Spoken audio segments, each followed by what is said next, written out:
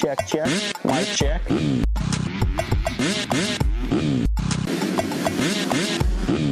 Fly racing.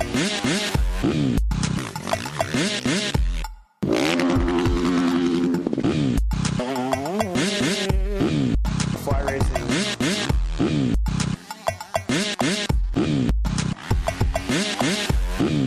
Fly racing.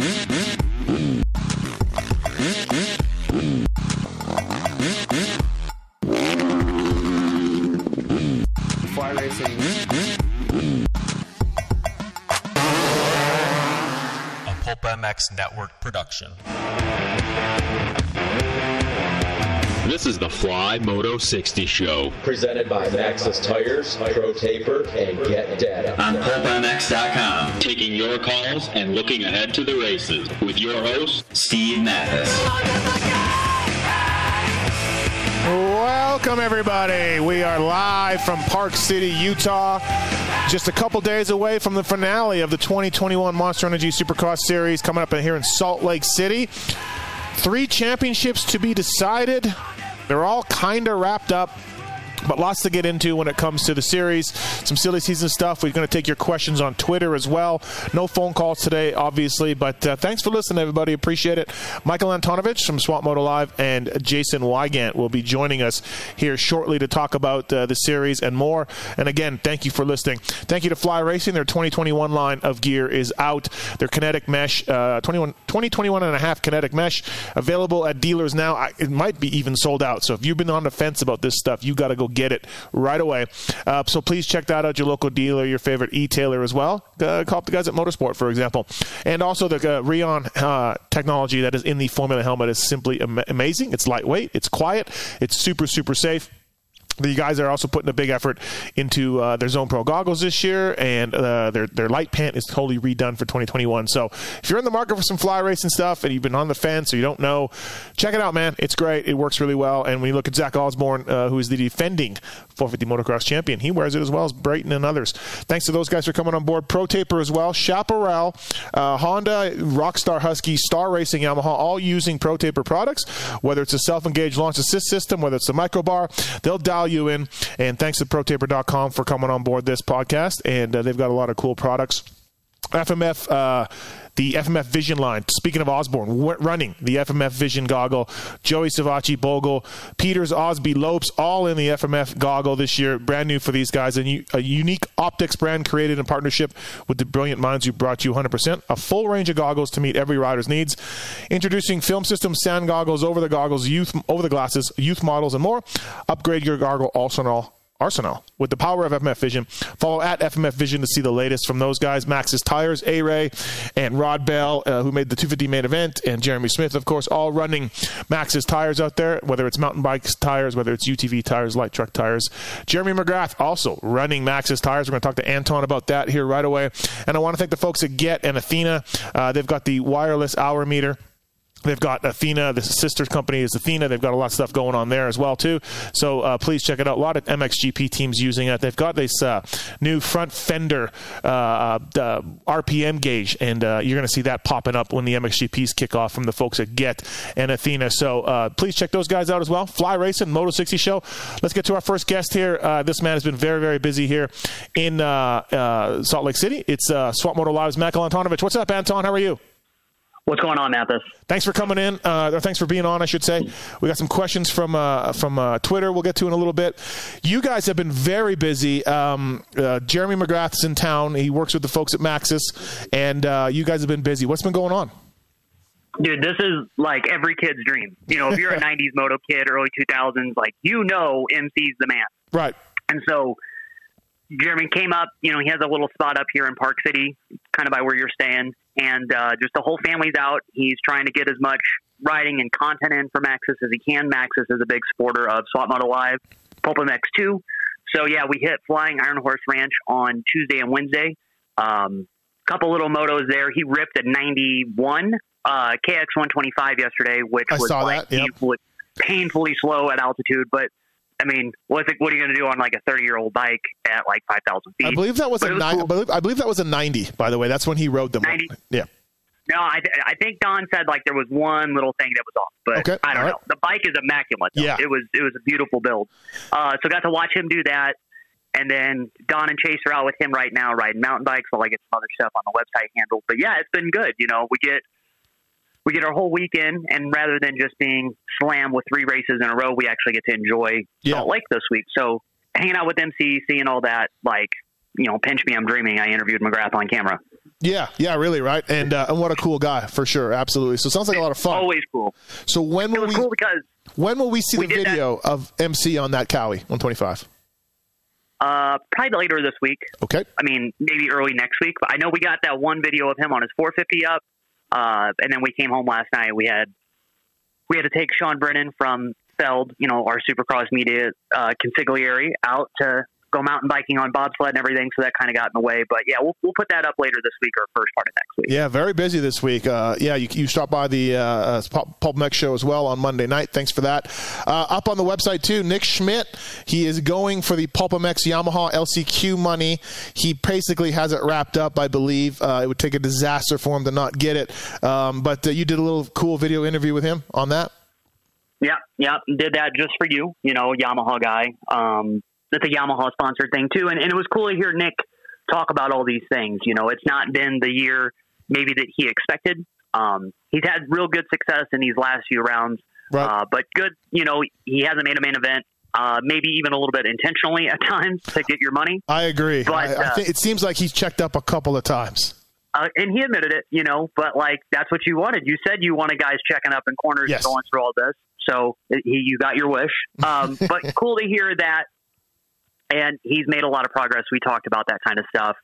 And it's an awesome program that you guys got going on. So I know what's the last day that we can buy tickets for that? Monday afternoon, or Monday night before the show. Yeah, we can do that. So, the money's been rolling in. I'm always worried every year about it not meeting expectations. You know, it's climbed the both years we've done it, and we've got 10K in the last 2 days. So it's climbing up. So which is good. So Nick and Jeremy Smith and Ronnie Stewart and all these guys should get a nice chunk of change.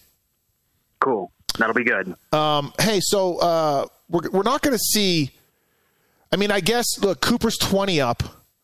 I don't even know what Paul Webb is up. He's up a lot. And Colt Nichols is up by a bunch too.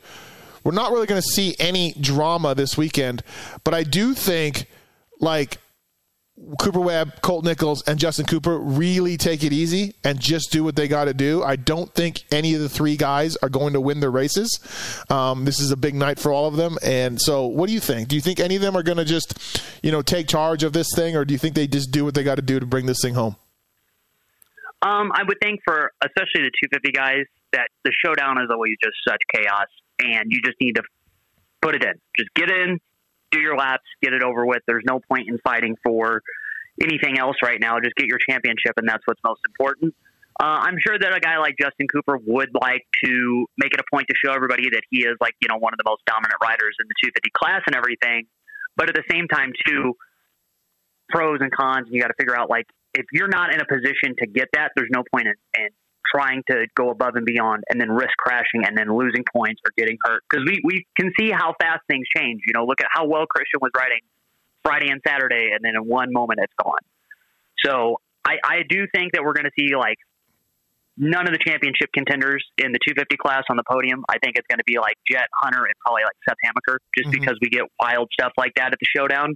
And then for the 450 class, Cooper is so far ahead. But knowing how he is as a racer, he's going to want to put a good result in. He's not going to like cruise around in 10th. Like he wants to be up near the front. One thing, but I don't think wins. Wins. Yeah. One thing that's interesting to me is Hunter Lawrence is second in the series in the West. He's 2 up on McAdoo, and from what I know, Hunter Lawrence only has a top 2 bonus from Honda in the points. So he's 2 up on McAdoo. So if McAdoo's ahead of Hunter Lawrence, really look for that battle, everybody. Keep an eye on that one, because Hunter Lawrence, it's second or bust for him for as far as a podium bonus from Honda. And honestly, there's a lot of guys that are like that all the way through the path. Like you look at Tickle. Tickle's in 15th right now. We know Moto Concepts has pretty good payout if you finish in the top 15 for that. So that's really what a lot of those guys fight for. And then you look elsewhere through the pack, there's only a handful of points like splitting a couple guys from their career best finishes. You know what I mean? So we're going to see a lot of that stuff. Guys like, looking even just between the top 5 guys, Plessinger, Anderson, and Malcolm are all split by like 19 points. That's pretty big. It seems like AP's got 5th on lock, but then like Jason and Malcolm, both of those guys are going to want to finish as good as they can end the season on a good result. There's a lot of that backwards and forwards all the way through the pack right now. Yeah, it does. It does matter for these guys for sure. I'm going to ask Weege this question later on. He's going to join us here on the Fly Racing Moto 60 show after we're done with you. But so Webb's 22 up. He's going to win his second 450 championship, and he's going to break a string, Anton, of 4 years where we just had a brand new champion, 4 years in a row. Now, Stu's got 2, Chad's got 2. Generally speaking, since the dawn of Jeremy McGrath, speaking of which, we've had guys on multi-year runs, Ricky and Jeremy, and 4 for Dungey and 4 for Villapoto. And now, for the first time in 4 years, we're going to have a repeat champion in Webb. Which way does Webb go, Anton? Is he going to be one of those guys to put another couple in there and join the ranks of Dunge and Villapoto, or is he going to be two-timer like Stu and Chad and that type of guys? I mean, still an all-timer, don't get me wrong, still one of the best ever, but which way do you see this going for Cooper Webb in the future? Well, I mean, if you look back at last year, he could have been a 2-time guy last year if you take out that Arlington crash. So, he was right there in it, rode phenomenal when we got up here to Utah, closed a big points gap. I think Cooper, if he stays with the program that he's on, at KTM in an environment that he likes, no big changes, no nothing like that, there's no reason that he shouldn't continue to be one of the top guys in the sport, because he is a couple years younger than the guys that are ahead of him or around him. Yep. Eli's a few years older. Kenny's a couple years older. These guys are at different points in their careers. So Cooper's kind of in the prime of his time right now, where other guys are kind of on the back.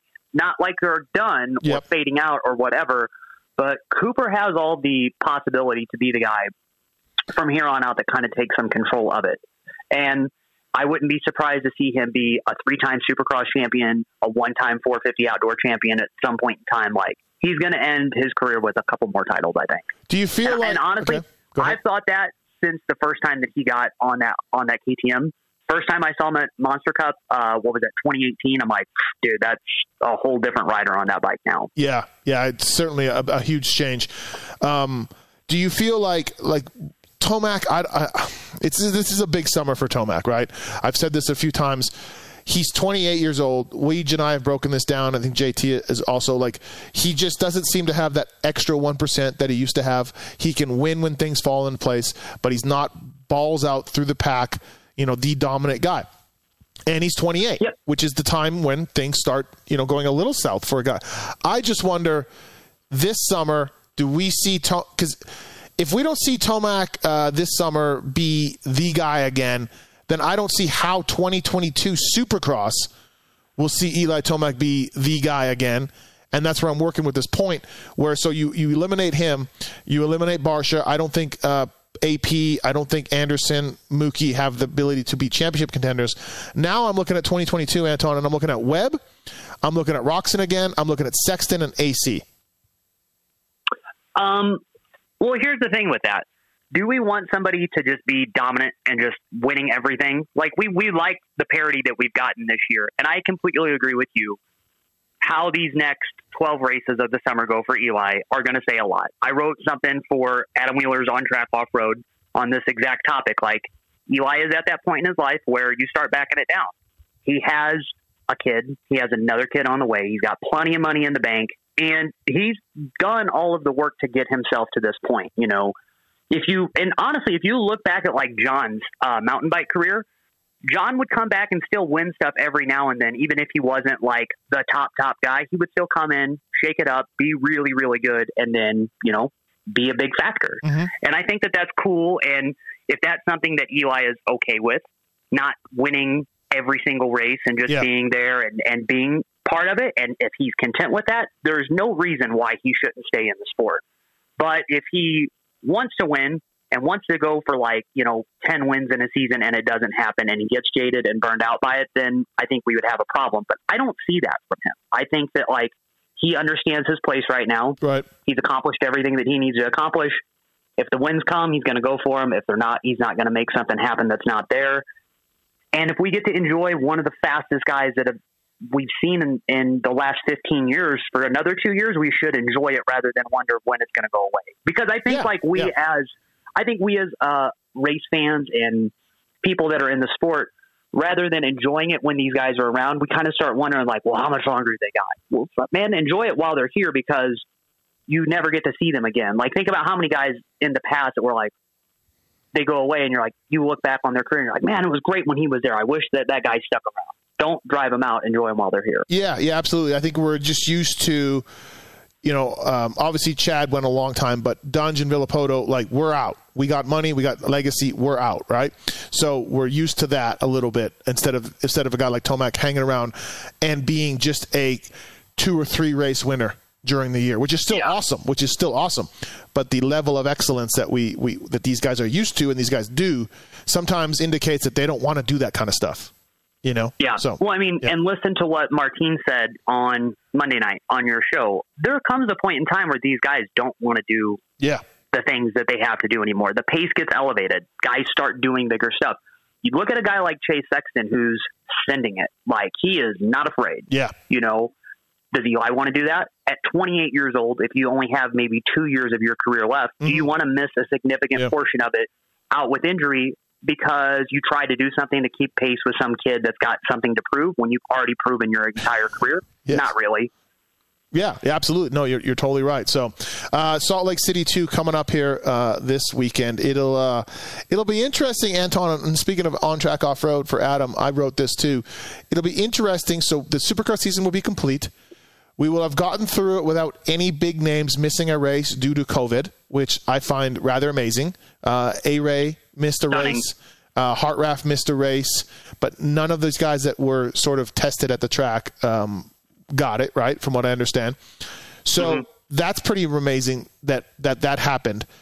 It didn't turn into this thing that we've seen in hockey and baseball and basketball this year with COVID.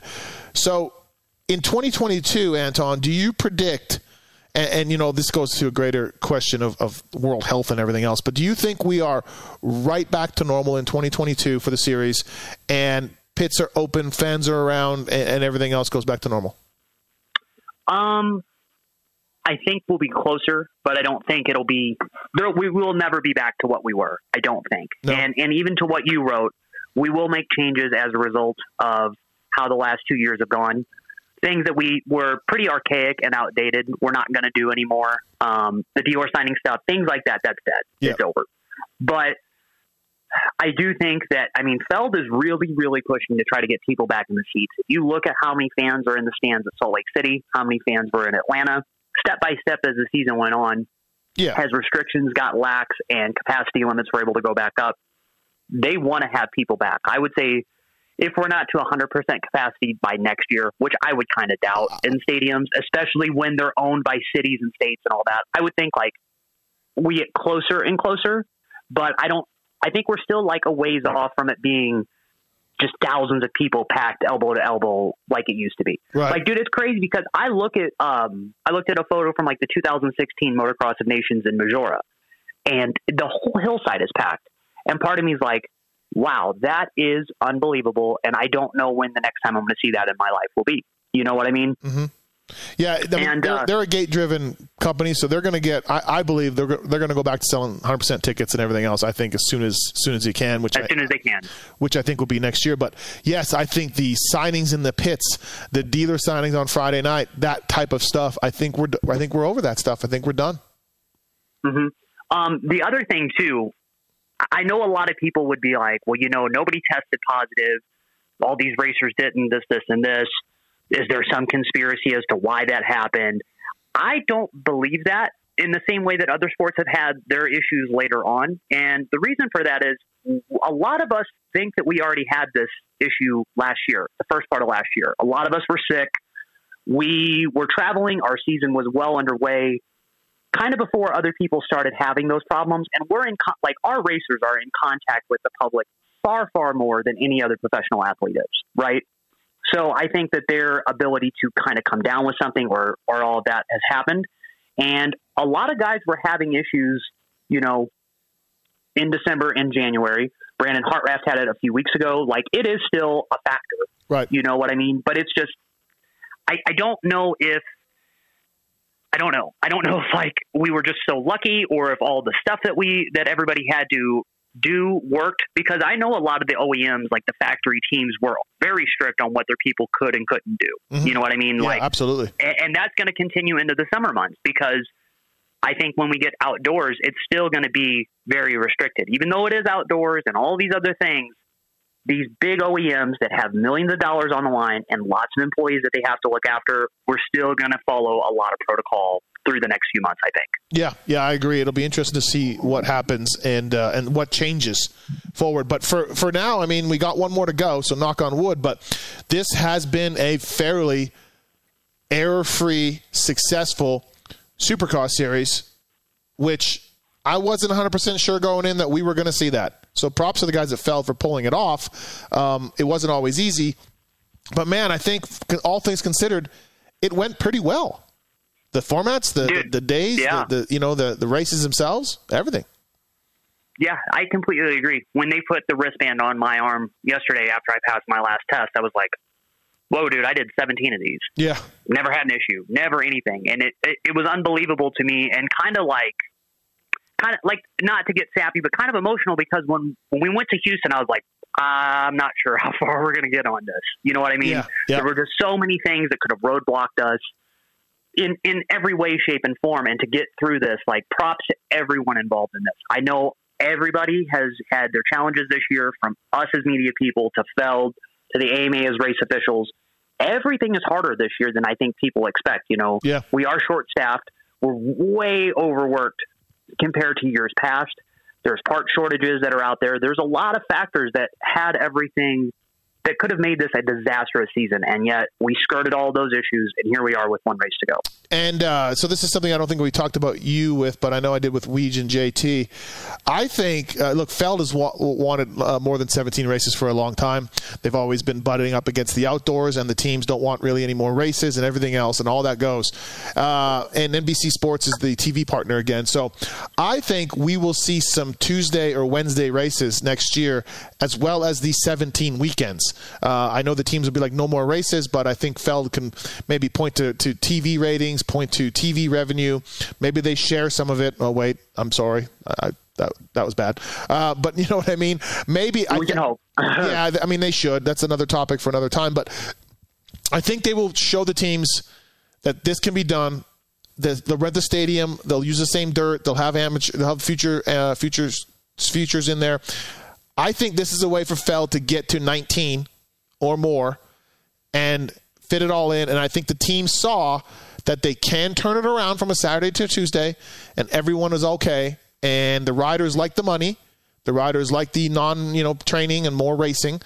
So I think we see a little more midweek races. I don't know about 4 or 5 or 6, but I think we see a couple, Anton. What do you think? Yeah, definitely on the West Coast, too. If we get back to the West Coast, I think those places like Anaheim, San Diego, those hotbeds of moto culture are probably going to see more stuff. And I agree with you, too. Racers want to race more. They want to make more money.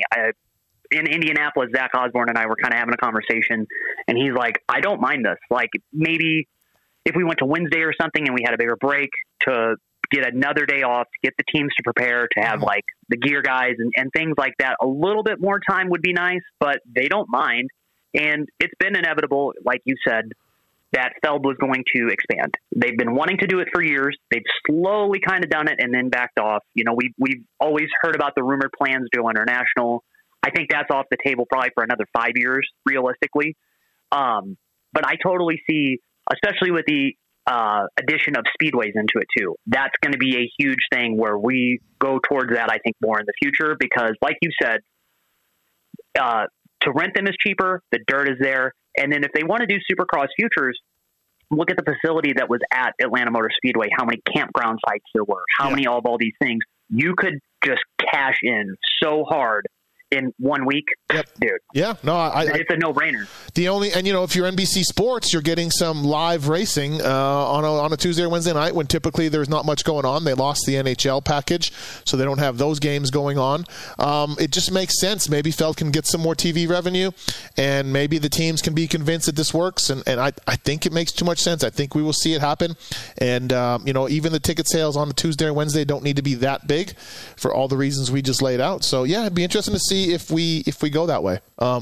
Yeah, it's gonna be different though. This will be one of those times like when the Jam Sports AMA Clear Channel fiasco happened. Like we will see, there will be like push is going to come to shove, and somebody's going to get their feelings hurt. But it's inevitable. It's business. Yeah. And sorry, but that is what it is. Do you think at all? And this is pure speculation on my point, everybody. So I haven't heard this at all, but just something that's been creeping into my head a little bit. Do you think Kenny lines up for all 12 outdoors? I've been wondering the same thing. Okay. I really have. I feel for the guy. Like, I really do. And I know, like JT said in your guys' review pod the other day, don't feel bad for these guys or anything like that because they have money in the bank. They're good. They're living their dream. They have everything that they could ever want and all that. For Ken, he needs to look at this year, though, as a success. He's never been this close in a Supercross championship in his life. He has everything that he could ever ask for with his family, with popularity, with amazing bike skill. He's back to the top level in the sport. Mm-hmm. And rather than get beat down by this, look at it as a building year. Go into next year knowing, okay, this is what Cooper's going to do. This is how I need to be through all 17 races or 19 races or however many we have, and keep going from there. On to the summer point, though, after seeing how these last few weeks go, and especially seeing kind of his demeanor after the Atlanta race in the Red Bull Motorspy video that came out today, it's taken a toll on the dude. Right, right. You can't get beat down every week and put a smile on. Like, it gets hard. So I could see where he might be a little flustered going into the summer.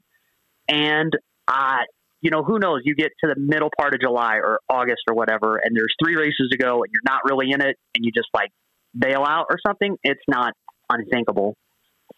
Yeah, it would be interesting to see for sure how that goes. And I think he does it, but there's a little bit of me for sure that I think he does it too. Right. Yeah. It's always one of those creeping doubts that we have of you did it once already, and this is a better year, but there's also still some similarities to last year of this late season taper. Mm-hmm. Is this a problem forever? Is this just, what is it? Yeah. And how do we address it? If he didn't take the summer off last year, there's no way he's in the championship fight that he's in this year.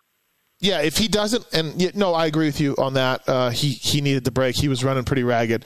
If he doesn't win Salt Lake City 2, which in this case it doesn't seem like he will, he'll have one race win in the last 9. It'll be the second half of the series. We'll have one win for him. That'll be it. Mm-hmm. Which is not a great look for a guy who once had a 16-point lead in the series. So yeah. One more thing on the whole Kenny deal.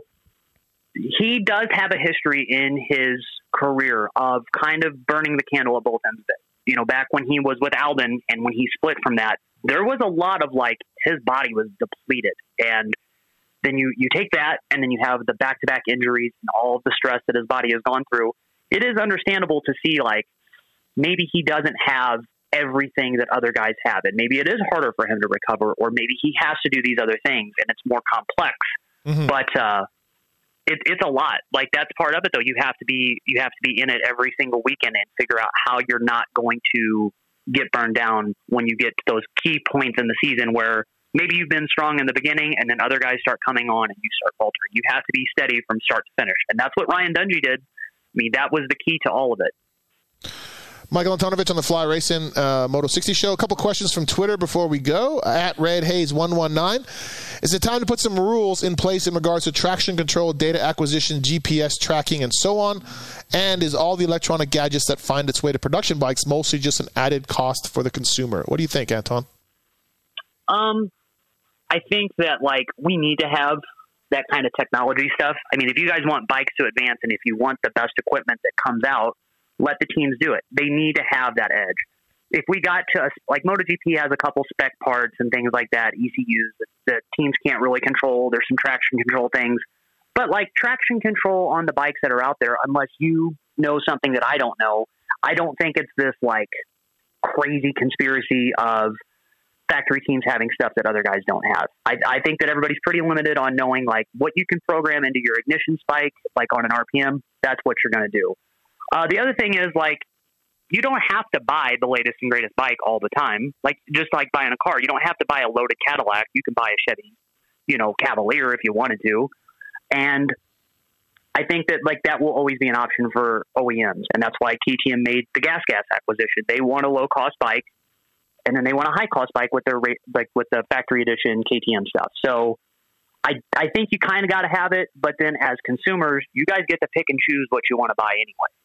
I think the people behind the scenes of these data acquisition stuff on the teams are really, really smart, and it does help when you can lay out your track map for an outdoor stadium or for an outdoor motocross track and determine which corner you want to apply so much throttle to, so that, but it's the people doing it, not the machines, right? You can have that for other stuff too.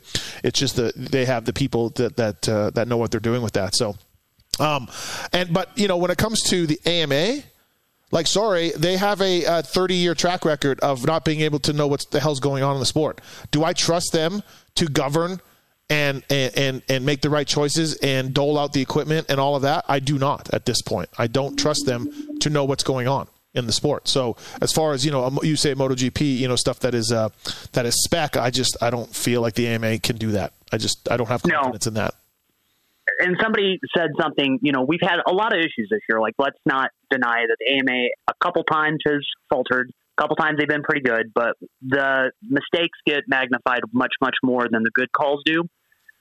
If you guys, if you wanted to put more responsibility into the AMA, that means the teams are going to lose a little bit of their freedom too.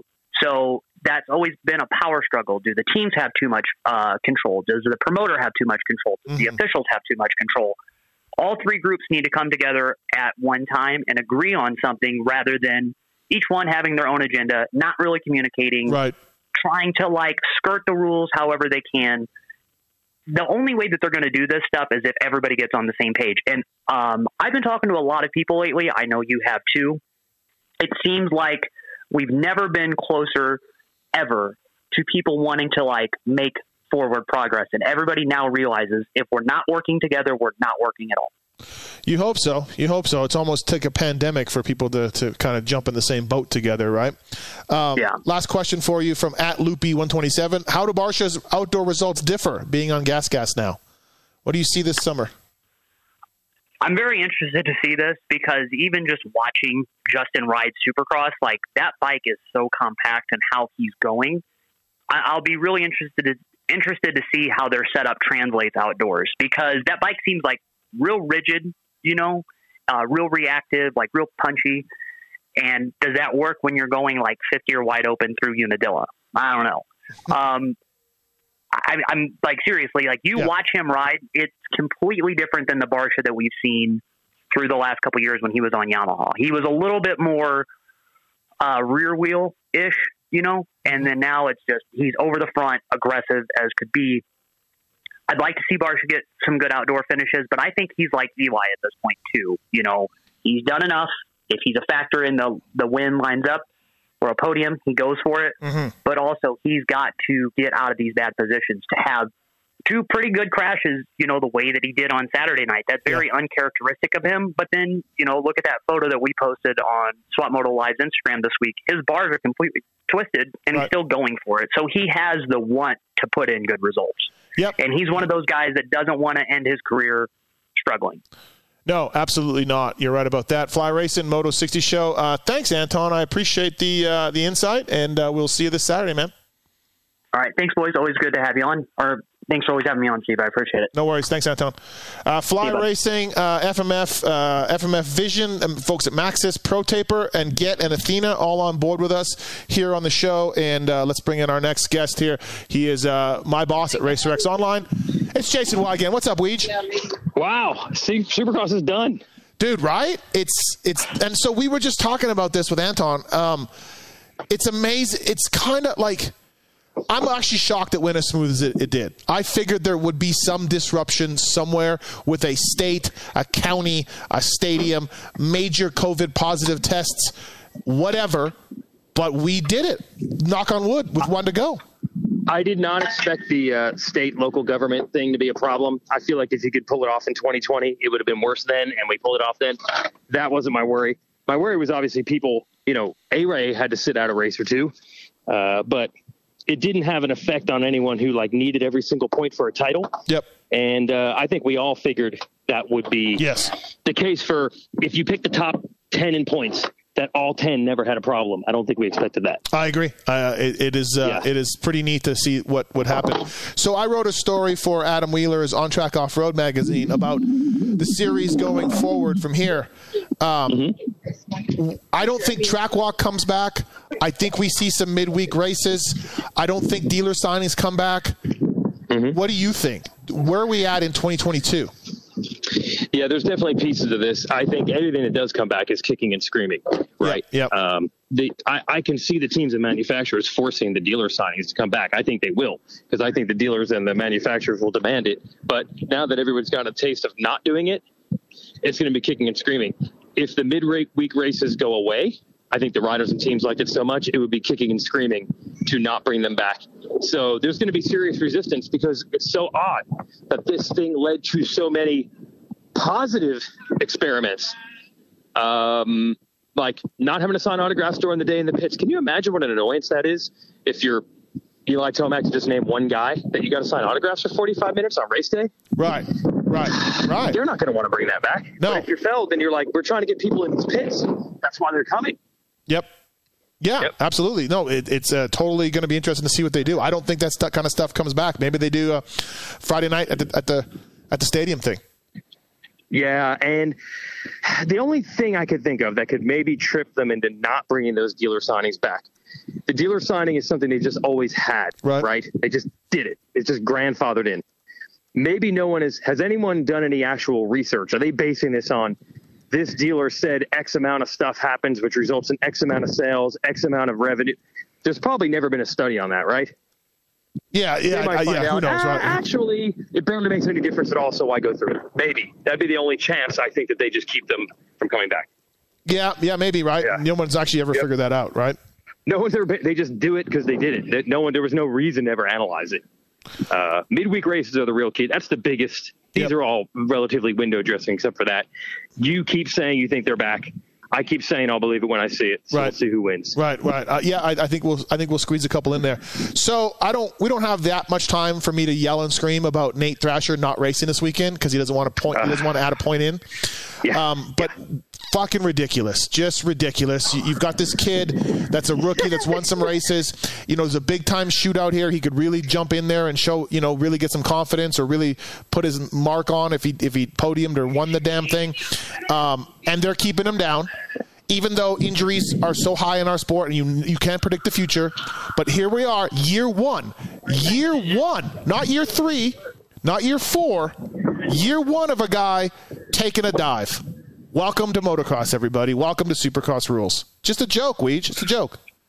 Hey, in all racing, it's fine. It's all racing and all sports. It's not fine. It's their job it's not fine. To take the rule book and push it and find every gray area and every angle and anything they can possibly do to get the best result for the team.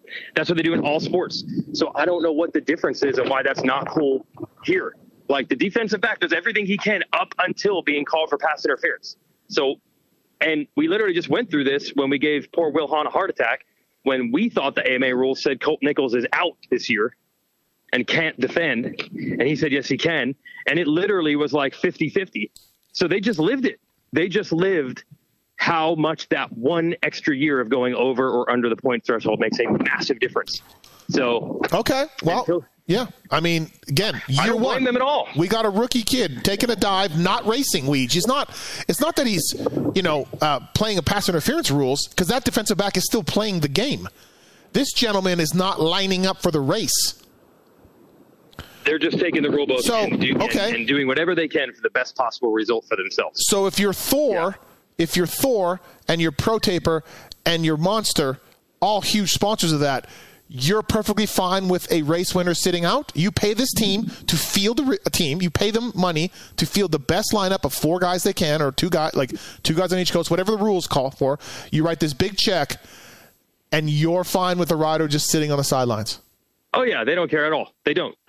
We've seen this sliding scale a million times. A rider's struggling, a team's struggling. Suddenly the sponsor's like, this isn't good enough. We're paying you to do better than this. But then other times where there's much more egregious things, they don't even care. Riders getting hurt, riders not showing up. They never do anything. Like you've said a million times, like this rider should come on my show or this rider should do more media. He's being paid millions of dollars by all these companies. Do they care about that at all? No, at all. No, they don't. No, they don't. So I don't think there's a single person or sponsor involved with the team that is mad about this. Maybe they should be. Right. But they do not. I'm more like they should be. Like I would be like, hey, man, you're not fielding your best team. Hey, man, you got this kid that's a race winner. You know. What do we always say about the just whatever argument is convenient? They'll talk about we need exposure when they need it. And then when they don't need it, like, oh, they're like, wait, this increases their chances of getting a title out of this guy 4 years from now? Sign us up. But, Weege, the amount of guys that point out is so small because of all these rules that we just went on RacerX Online website this week. Yes. The amount of guys that actually point out are so small. I know, but unfortunately, they just literally saw this example flash before their eyes. They just literally saw it happen. If Nichols had gone over the threshold one other random year, if he did it in 2016 or something, that's the difference between him being able to defend next year or having to move to the 450s, which is a monumental change. So I think they just live this, and they're like, anything we can do to help our odds of not being in that position again, we're going to do it. We are now at the point, everyone listening, we are now at the point where riders are taking dives in year 1. So this is where we're at. Year 1, guys are taking dives. We saw it on year 3s. We saw it on year 4s. We saw it on. We are now at year 1. Now the next step is someone just won't even race. They'll just practice forever. I guess forever. I have to say, the only thing I can think of about this being a bad precedent is you've literally, like, now you've realized Thrasher had the model season. This is the best case scenario. He won 2 races. Yes. He was going to win the title, so we don't care where he finished in the other rounds. You know, the difference between him finishing, as we know, a million times. Right. 3rd and 4th in points, they don't care. Right. So the best case scenario is win a bunch of races, which makes you look awesome, but don't do well enough in the others so you don't point out. It's perfect. Yeah. Yep. Absolutely. I agree with you on that. That's the only thing I'll worry about, where someone's going to be like, hey, man, you need to have a Thrasher-like season and just get us a couple wins and then get a bunch of 9ths, because that's the best case scenario. That's the part I do worry about. I just worry about the sport a little bit when shit like this is happening. I hate to be over dramatic here, but I just worry about the state of the sport when things like this are happening. You know, let me take this from another angle. Is it star racing is the problem, or is it the rule book is the problem? Are they just using the rule book? Is the rule book the problem, or should they not be exploiting the rule book? Both. I think both can be. Yeah, I think you have an honor. I think you have an honor to ice your best lineup. You know what I mean? I think you have that sort of for the sponsors, for the fans, for the sport. Put out your best lineup on. I would love to see Thrasher in a shootout. You know what I mean? That'd be great. And then I think for the sponsors, you need to do them right because they write you a lot of money. And then yes, the rule book also is a clown show, as you just dug into this week. Like the AMA got it wrong. The AMA told you the wrong thing because it was Did. We confirmed with them, and they got confused with their own rule. Yes. You know, I think what it comes down to is you're trying to make a perfect rule, and there is no such thing as a perfect rule for anything. For anything, I don't care if it's a law. You can see how politics works right now. You cannot come up with one law, rule, anything that makes everybody happy. So in lieu of being able to massage it and tweak it and make it all complex to fit every situation, which you can't, just make it as simple as possible. One of the former 250 team owners, a 250 team that no longer exists. Yes. They had a big insurance sponsor, and they rode red bikes. This gentleman had a great idea, which you'll get into, but he also had a terrible idea where he counts 250 Supercross points for national numbers. Oh, was that his idea? Oh, yeah. I didn't know that. And I remind them that all the time. All your angst. Yes. Wow. Yes. His thing is like, just make a total career points. There you go. Perfect. Yep. Picking, I don't know what the number. We would have to figure out the magic number needs to be. It'd be like, 400 points. You know what he used? He used actually Troll Train and Jimmy D as the benchmarks when he was coming up with this. Yes. He's like, look, Jimmy D has been in the class 9 years. Yeah. but only has 400 points. That's fine. That's what he was saying. Like, that's fine. Like, it doesn't matter. Like, 9 years is crazy, but he's missed a bunch and he hasn't been that good and blah, blah, blah. I liked it. I like that rule. That is good. And even further, the real guy is for, I don't know, like the privateer guy who makes some mains here and there. Like if he wants to race 250s for 10 years Great. and make some mains, yes, we don't need to boot him. Because he's never going to score enough points to get to that career points. And also the teams, some of these smaller teams just can afford to do 8 races, which is cool. Great. Yes. Like a Chris Blows, like we love Chris Blows. I don't know. Would he have ever gotten to the point if you just said career point? Like no one has a problem with Blows racing 250 class. I don't think. Right. Right. So, you would set it at enough points where he wouldn't go over and he could still do his thing. But if you're really good, the more points you score, the faster you are, the faster you're out. The longer you're in, the slower you go. Yeah, that would work. His national points for Supercross is ridiculous, but I don't see where a rule where career points can I feel perfectly fine with that, whatever number you want to set. Here it is. Yeah. Because you would never be able to, in the Thrasher situation, they'd never be able to be like, we can figure now that these 20 points you might score on Saturday could come back to haunt you. No. Because this is a very black and white. This is a year or not a year. Yep. So maybe you do something where if you win 3 titles, you're out, even if you're under those points.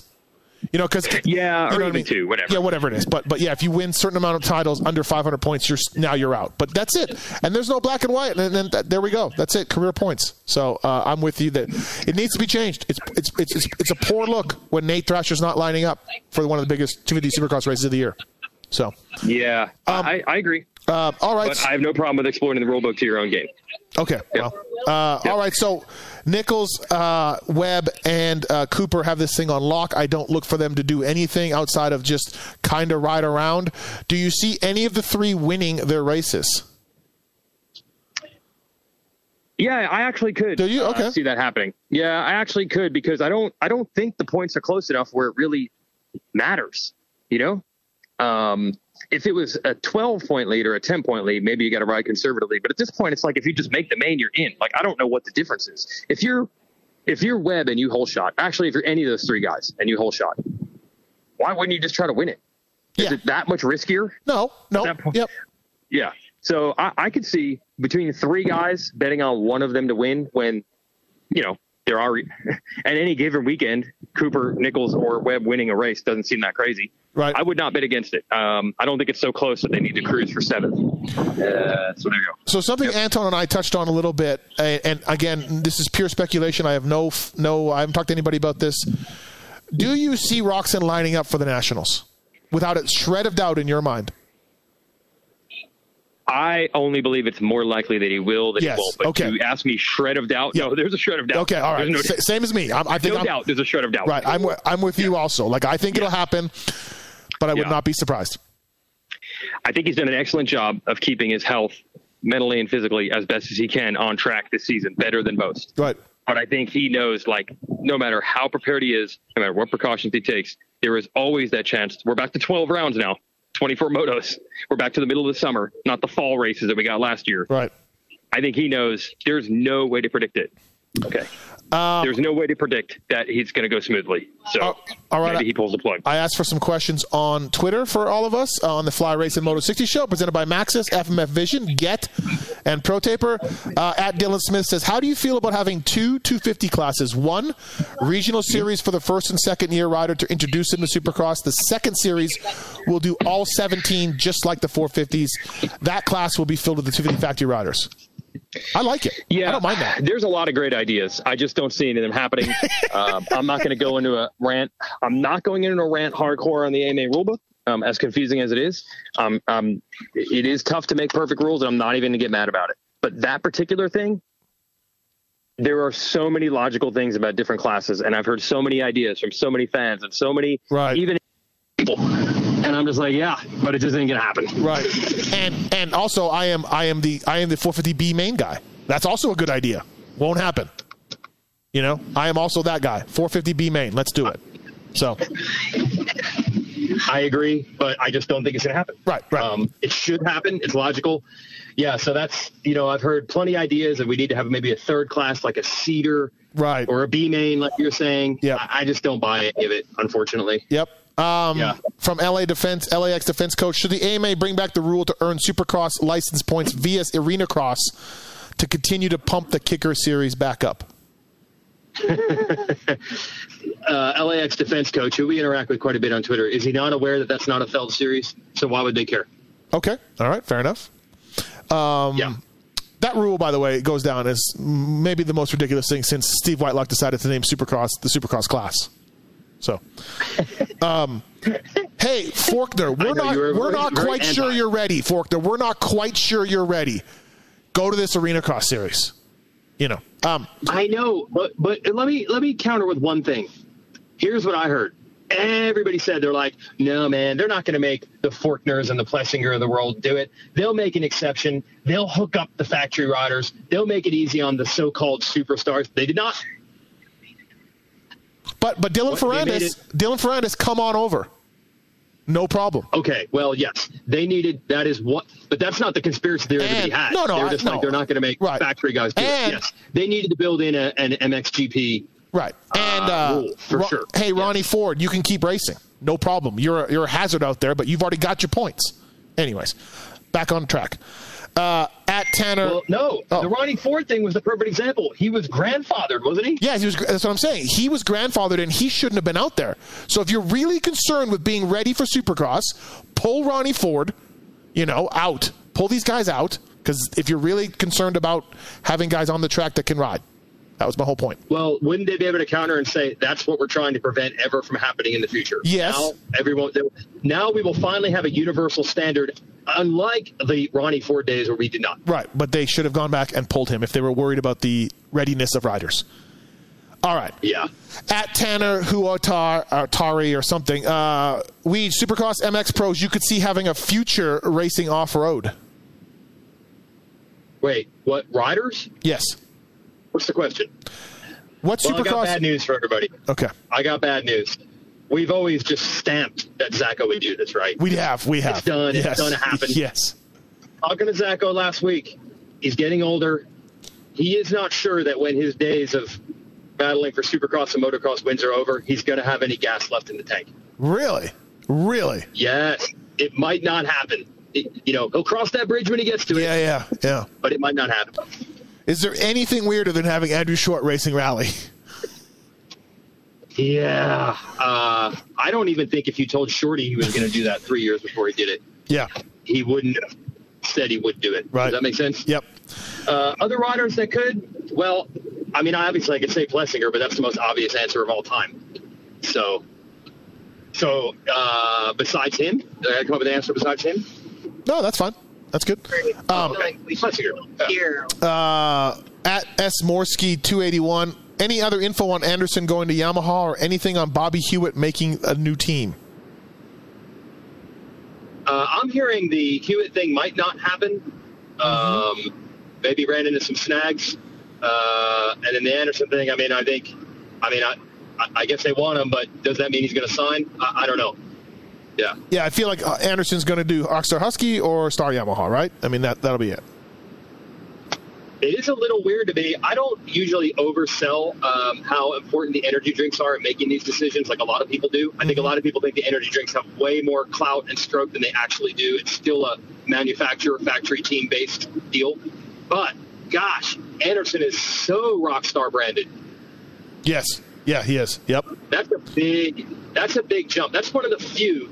Like, look, when Dunge went from Suzuki to KTM, did anyone say, but Dunge has always been a Rockstar guy. He's going to be Red Bull KTM now? Did anyone care? No, nobody cared, right? Nobody cared. Right. This is one of the few that I could be like, man, if you're Rockstar, you got to be like, man, Anderson is our guy. How could we let this happen? At Rides Advantage ATV, do you think Paul goes for an outdoor title this year now that he's pretty much wrapped up the Supercross title? It's the only thing that would make the resume of Paul Webb look better, or will he just relax and enjoy the fruits of his Supercross labor? No, I think it's going to be a lot better this year. I think that first-time Supercross title is a big, big step, and I don't think the level of exhale or hangover or whatever you want to call it happens this time. And remember, he was still pretty new. Like, he was basically hurt the first two 450 seasons outdoor on Yamaha, I barely even rode it. Yep. Right? Yep. So in a way, that 2019 season was practically his first 450 outdoor season. And look, if you go to Cooper Webb, I'm going to call him Cooper, and you say, look, Zacho won the title last year. There's no way Webb is like, well, I got nothing for that guy. Like, if he wins, if I got to be at his level, I'm not saying he thinks he's better than Zacho, but he's got to at least feel like he's in the hunt. Right. He's like, I can do that. Right. I can do that. Right. Yeah, I could be as good as Zacho. Right. So, no, I think it'll be a lot better than 2019. I do feel a little bad. Now, we just said we don't know if Kenny's going to line up. Is there a part of Kenny who is just taking such a beating these days from everybody saying Webb owns him, Webb is in his head, Webb's his daddy, all this stuff? Isn't there a part of Kenny to be like, have you ever watched us ride outdoors together? Yeah. Because I'm like, I destroyed it. It's not even close. We're not even in the same realm. Yeah, Kenny has two. There's definitely a little bit of Kenny. Kenny has two 450 motocross championships. Two. Yes. And he's always said how much better he is outdoors. Yes. So there's got to be a little bit of Kenny. It's like, man, why does no one? Can you please just think about outdoors for 5 minutes and remember that I own this dude? I didn't even own him. They weren't even in the same league. Now maybe it'd be different this year, but as of now, it's not even close. We can't end the Twitter questions without a two-stroke question from JCup208. Class X two-stroke series, which I have no idea what that is. Class X two-stroke series is getting pretty popular. Should AMA sanction a two-stroke national like how the four-stroke nationals were ran back in the day? As a standalone event, I could see it. I don't think like the World Two Strokes or whatever they call it at Glen Helen, I don't think there'd be anything like horribly bad if that was like an event they did, with an AMA sanction on it. But as far as being part of a series, not going to happen. It is not going to happen. The AMA doesn't make the rules.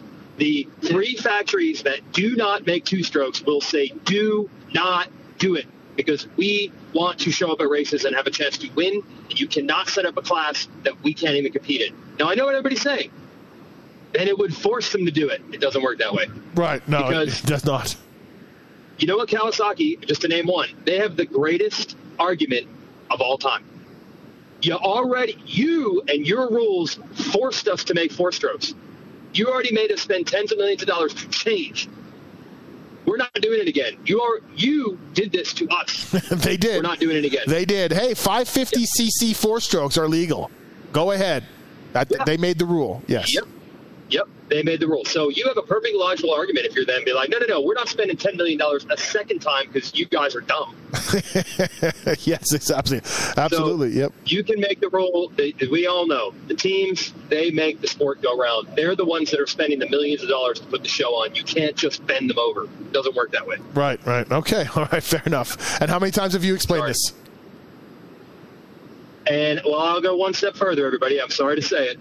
But in the 90s, they made two-stroke everything. They made two-stroke everything. Everything was two-stroke. Along the way, it's all changed. MotoGP is four-stroke. Outdoor power tools are four-stroke. Chainsaws. Jet skis. They make four strokes now. Jet skis. They make them as four strokes. ATVs. In the 80s, they just took 252-stroke motors and put them in ATVs and three-wheelers. They don't do it anymore. It's a different world than it used to be. Why would they want a corner of their R&D department to build the latest, greatest 252-stroke motor to sell 3,000 motorcycles a year? And I know KTM does it. The entire industry doesn't understand how KTM does it. The Japanese are scratching their heads right now. Right. They can't figure this out. Yeah. Fly Racing Moto 60 Show with Jason Wygant, brought to you by Pro Taper, Matthes, FMF Vision, and Get. Dirt track this weekend for you, Weege. No Salt Lake City 2. You are back with Ralph Shaheen, Kristen Beat, dirt track, and Mission Tortillas. Well, yeah, your fave, dude. Your fave. So Ralph is we have a three-man booth. You still there? Yeah, I'm here. Yeah, we have a three-man booth.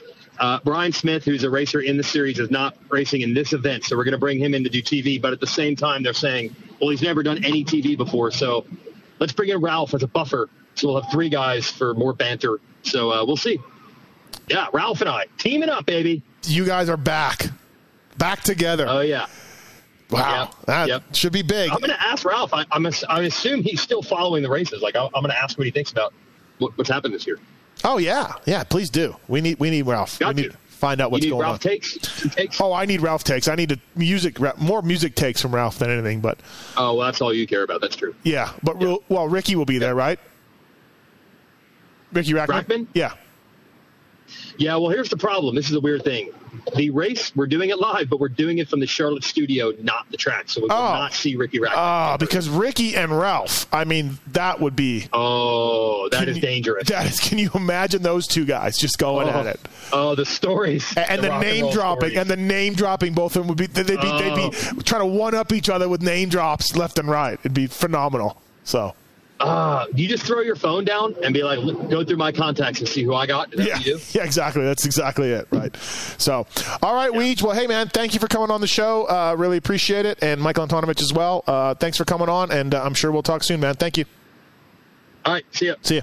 That's Jason Wygant, everybody, from the RacerX Online and RacerX Magazine, Fly Racing Moto 60 Show. Please check those guys out, flyracing.com. And thanks for your questions on Twitter. Get Pro Taper, FMF Vision, Matthes, all on board with us, as are you people for this little ride. So thanks very much. Enjoy Salt Lake City, too.